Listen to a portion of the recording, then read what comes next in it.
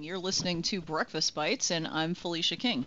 Today's show, we're going to talk about a variety of security-related topics regarding information technology security, but also I intend on making you a better consumer of IT services and products by educating you so that you know what you should be asking for. All right, let's start off on that exact topic because I think that's probably the hottest topic out there. And I'll give you some kind of background context for this. What I experience and certainly what I hear from fellow business owners in the IT services industry, whether they happen to be managed services or just consulting project services or managed security services providers, it really just doesn't matter. What I hear consistently across the board is that for some bizarre, shocking reason that we don't quite understand because we feel it to be somewhat illogical, a lot of business decision makers do not want to become informed decision makers so that they can make good business decisions with regards to information technology security. Now, I'm not going to make any assessment whatsoever about any other area simply because I don't have the data on that, and that's outside of the scope of the discussion anyways. But I can say that it is only a small percentage of business decision makers that truly endeavor to be making the most informed decisions by becoming aware of what those factors are that they should be looking at to be making decisions. So give you some good concrete examples of this.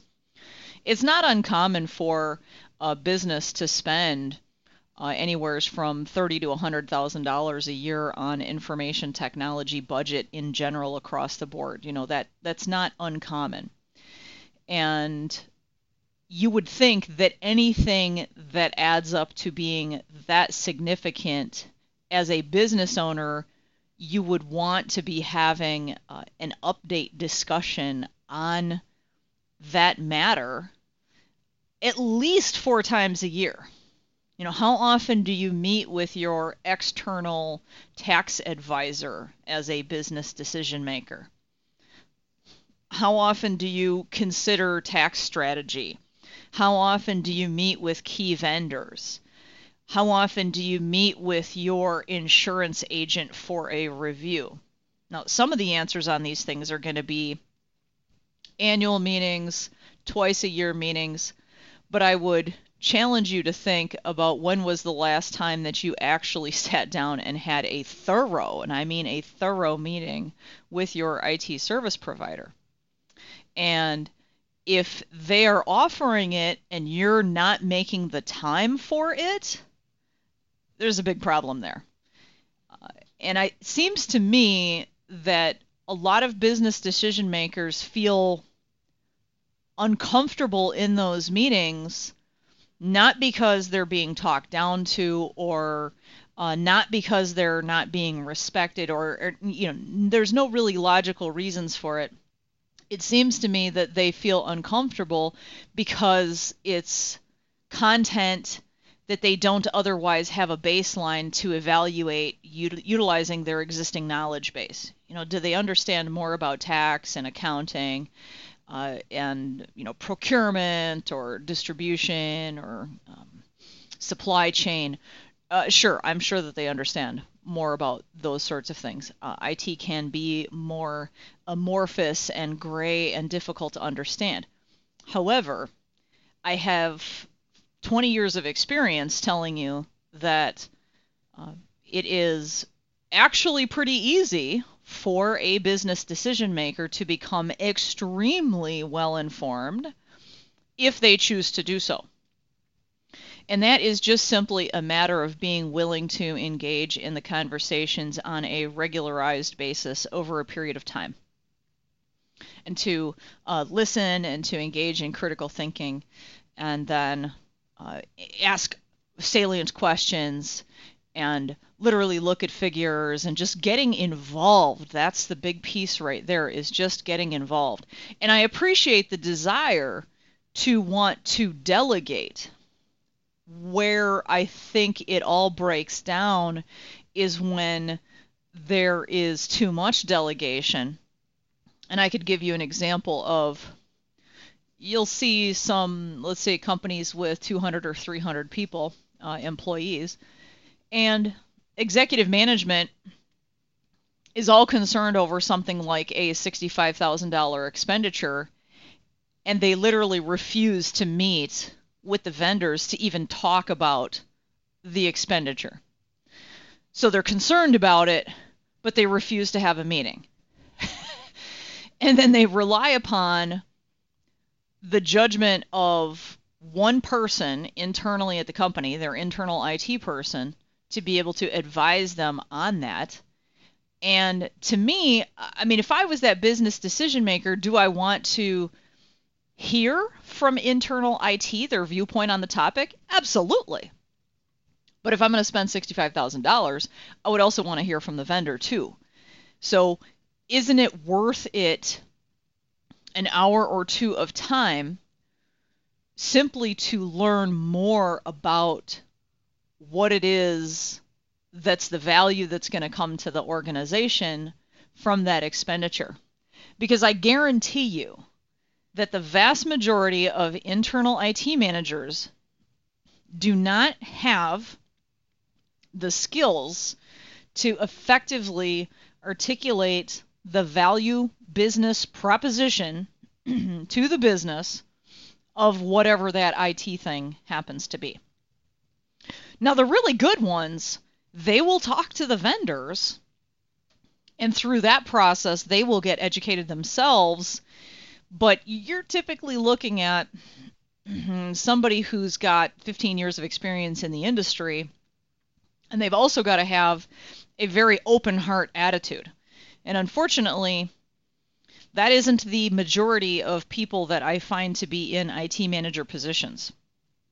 A lot of people in IT manager positions are, very good people, but they're uncomfortable with being in a position that says, I don't know. And I think it's a self-confidence issue. So the best IT people are those that have such self-confidence that they say, yeah, it's okay that I don't know everything, and that's perfectly fine. And I think this is a two-way street as well. You'll see executive management who has completely unrealistic expectations about what their internal IT should know.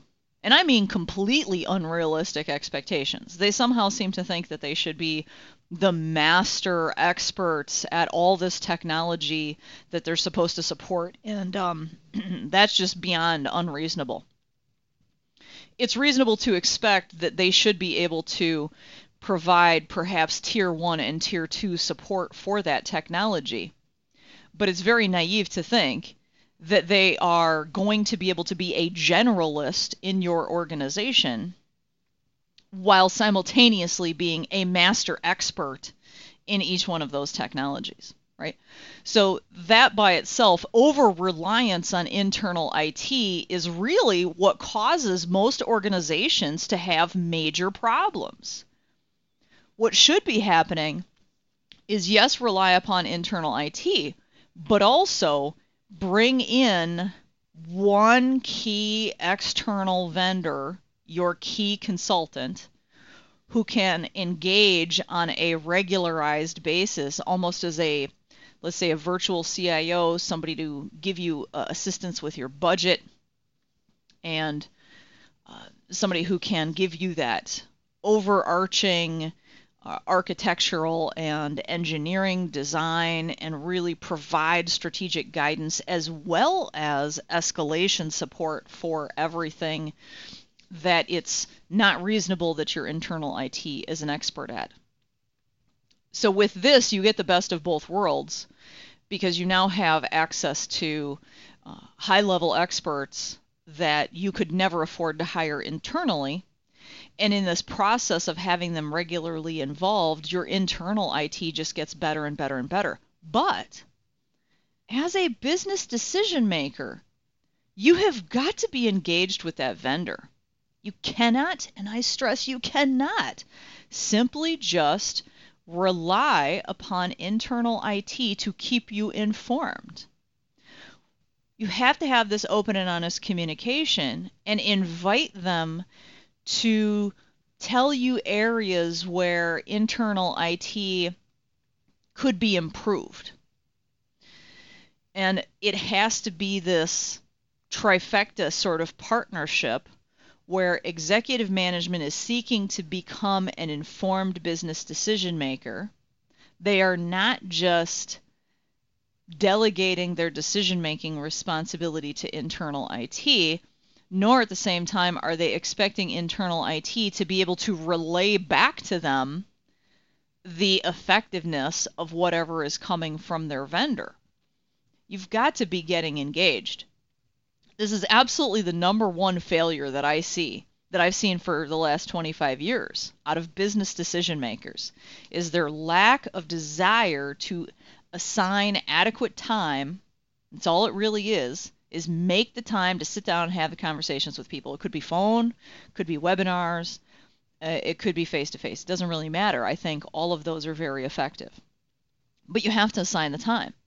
If you have a vendor who wants to meet with you and you don't make the time, and 3 times they've set appointments with you and you just keep finding something more important to do, well, you're not going to be an informed business decision maker at that point. And you know what? You're never going to know if you got a blind spot with what internal IT is doing that they're not doing well.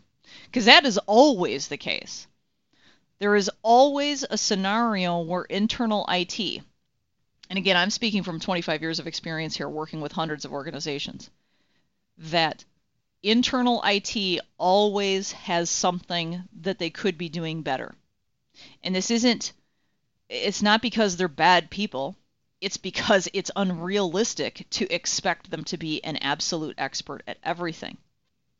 So if you want your organization to have the most effective, lowest total cost of ownership technology, then you need that partnership of your external expert.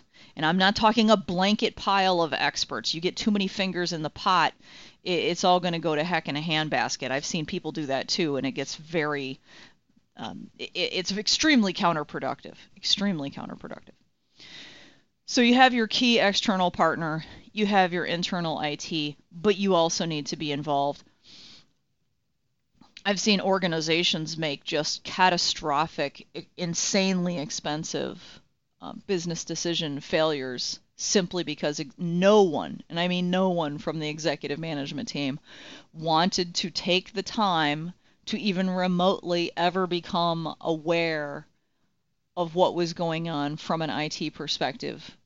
They naively just took this convenient attitude and approach that said, basically, the IT people don't really need management. They know what they're doing. They're going to tell me if there's a problem. But again, they don't know what their blind spots are. So this is huge because this also now has not just financial implications, but security implications for your company. How is it that you know you've got adequate security? Well, you don't until you're talking to your vendor. Have you talked to your vendor about doing a network assessment? How about a cyber insurance risk assessment? And I'm not talking about getting other external parties involved. Again, I find that to be very counterproductive. If you're going to build, if you're going to have an architect for a campus, you are only going to get economies of scale and consistency of vision and cost effectiveness by having the same architect participate in all phases of that campus. Maybe you've got a 3-building campus now and you're going to add another building, or you're simply going to do a remodel on an existing section of campus that you have. So how does that add value to go out and find an entirely different architect? It generally doesn't. Well, the same thing actually applies to IT. And I think what I see happening sometimes is a business decision failure where people think that they can just go out and get bids for something and somehow that's actually leading to good business decision making processes. And when I see this whole bidding out thing, that's generally the bottom of the barrel. They're just lacking the ability to come up with a better sourcing process. So I'll give you some good examples of this. Data cabling is really the simplest example, but I'll give you some better examples of it as well. So in the case of data cabling, it's not all created equal. You can't just call up 3 different data cabling vendors and expect them to come in and engineer a solution for you with any level of cognizance about what's going on in the rest of your environment. They don't know. They're not network architects.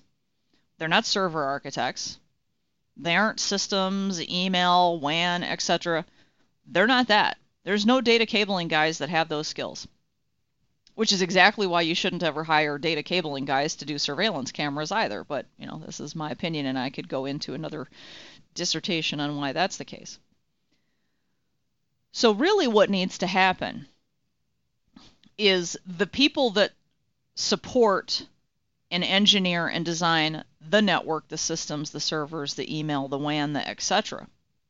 They need to create what is called a bid spec. Okay, so they're actually the people that are going to do the architecture plan. And that architecture plan is going to say things like, here's our standards. We want these types of panels, these types of jacks. We want these types of hangers. And this is the color of the cabling, and this is how it's going to be done. And these are the parts that are going to be used. So you need to have somebody that is actually going to do that engineering and architectural specification. Otherwise, you're going to have bids that fundamentally none of them are actually going to meet the needs that you have because none of them were informed by the needs that you have in specificity enough, in enough specific detail to actually get to that as a result. Something as simple as specifying that you're going to have 4 jacks per terminated location in an office, and that the jack height needs to be 33 inches or 30 inches, 32 inches, something around that ballpark. Because why? Well, because we can't have the situation where desks and file cabinets and whatever are getting jammed up against a wall and then breaking the jacks and breaking the data cabling. And besides the fact, you can't even get to it.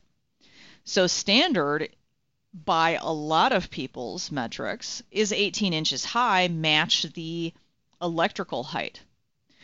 So if you don't do something as simple as specifying that says, here's the locations, okay, this is where our furniture is going to be, these are where our offices are going to be, and the desks in the offices, and say, okay, and I want it here, and I want it 32 inches high. And I want 4 jacks there, and they're going to be Cat 6A, and they're going to be run in pipe. So if you don't go to that level of detail, then you're going to get bids that are all over the place, and none of them are actually going to achieve what you want. Because in a desire to be receiving that bid, to be having an accepted bid, vendors try to find ways to cut corners. I mean, some vendors will say, look, this is our floor, and, we take pride in our work, and we just won't go below this floor. And so, there's going to be cheaper people out there, but they're not going to give you a good result. And that's very possible. In fact, it's highly probable. But how do you ever evaluate those differences? So what I'm saying is all this experience that I have is that you have to actually start with an architectural design for something in an engineered solution. And if you're going to bid it out, the bid has to be based upon this engineered solution, and that's the only way that you're going to get apples to apples. Now take that one step further. how do you then hold a vendor accountable to delivering that result? Well, if you started with the engineered solution, if you started with that architected design, well, now it becomes very simple to do. Because all you have to do is say, okay, look, here's the design. You bid on that. We accepted your bid. This is what you're going to deliver. You don't get paid unless you deliver that. And this is I'm dead serious about this. I had a situation where I did an engineering design for data cabling for a facility, which I do quite a lot of that. And it was bid out. The low bid guys were selected to do the job. They come in. They don't even tell the IT person that they're in the building. So they have the arrogance to think that they should just walk into the building and start drilling holes wherever and doing whatever, which is always a bad sign. And then the IT guy calls me up in a panic because he managed to go to the basement and he says, I'm pretty sure they're installing the wrong cabling down there. So he goes and gets a picture with his phone and he emails it to me and I'm like, yep, that's the wrong cabling. So I had to get on the phone with the business owner, the data cabling company, and tell them, hey, I don't understand. You need to call up your guy and tell them to stop right now because we're not going to pay. The customer is not going to pay for this work because you're installing the wrong cabling that does not match the bid spec for the bid you provided and that was accepted. He literally said to me, he was a real dirtbag. He literally said to me, well, I don't know what you're talking about. We don't have that bid spec. And I'm like, well, gee, I have the emails where it shows that, yes, you received that bid spec. And gee, how on earth did you actually bid for a job based upon no bid spec? What you say here doesn't even make any sense. So we ended up having to get the facilities director involved, who literally went to the basement and told the guy to get out of the building. And that vendor was changed because they were so terrible. The vendor actually had the audacity to argue with us about why is it that you even need Cat6 cabling, literally. And I had to inform him that nobody in their right mind has actually used Cat5e cabling since 2009. It's ancient technology. And on that topic, I consistently run into situations nowadays where people are trying to run modern equipment off of Cat5e cabling, and they find it just literally doesn't work.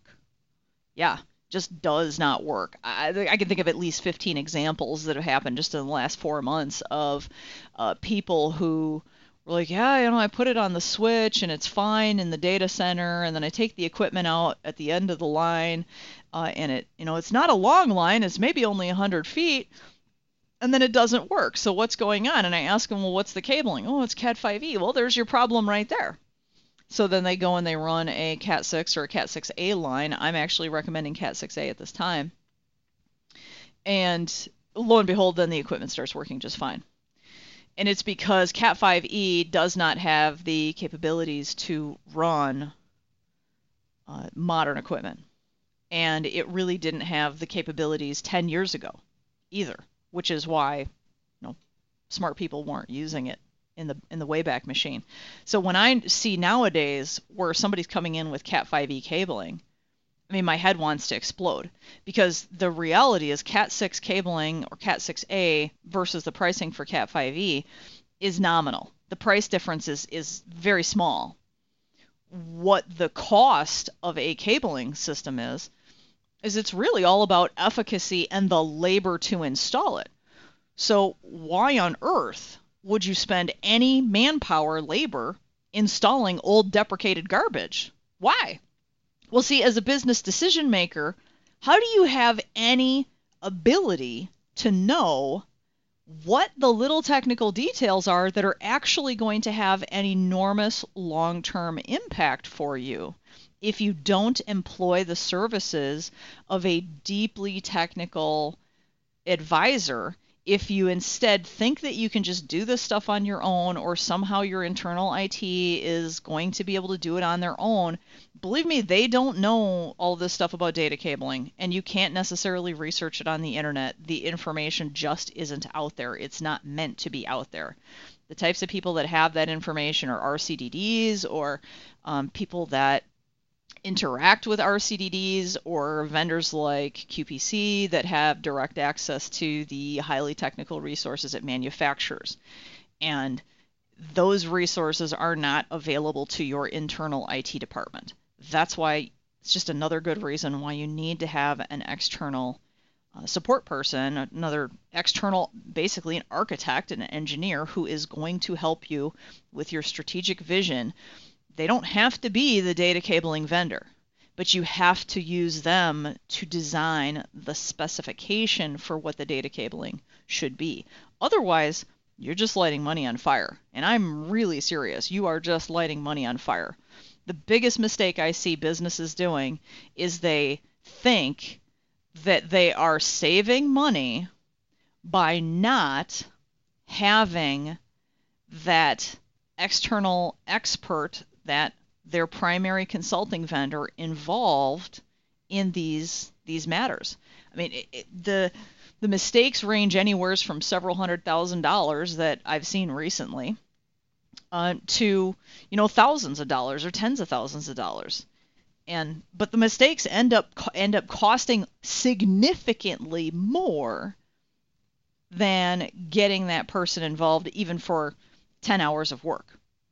So another good example of this whole thing about why you can't just bid out jobs is this vision piece of, okay, we have these pieces in the environment already. All of these pieces fit together in a particular way. How do you then bid that out to, how do you call 4 different IT services vendors and get them to come in and bid that says, integrate this component. Like, let's integrate this phone system, or let's integrate this other component into our environment, or do an Office 365 migration, or whatever. This really doesn't work. You can't bid that out. If you do, if you're not just selecting a vendor and sticking with it and using them for everything, it will cost you significantly more money and rework every single time. I encountered a Catholic institution who had taken that approach. For some reason, they had a procurement process that said, we have to bid everything out. And inevitably, what happened was that every single project that was done ended up having to do rework, or going back and changing some of the work that a prior vendor had done that was actually in conflict with what needed to be there in terms of settings. And so every single vendor that came in had to do this whole discovery process and a rework process just to finally get to the point where they could do the work that they were originally contracted to do. And all of that was a change order that was far above and beyond the original bid. And you don't think they did that for free? No. That's under the guise of, we give you this bid for this work based upon the existing prerequisite conditions. If those existing prerequisite conditions do not exist, then you're going to pay time and materials to make it so. So if you think you're saving money by bidding things out, you're not. I just don't see it. I never have seen it. I'm not saying that the bid process doesn't have some validity, but boy, does it have to be managed effectively. And the vast majority of cases, certainly in the small business market, it is not being managed effectively because the people managing it just don't have the skill to do so. So I leave you with that as some food for thought from this week, and I hope you have a fantastic weekend.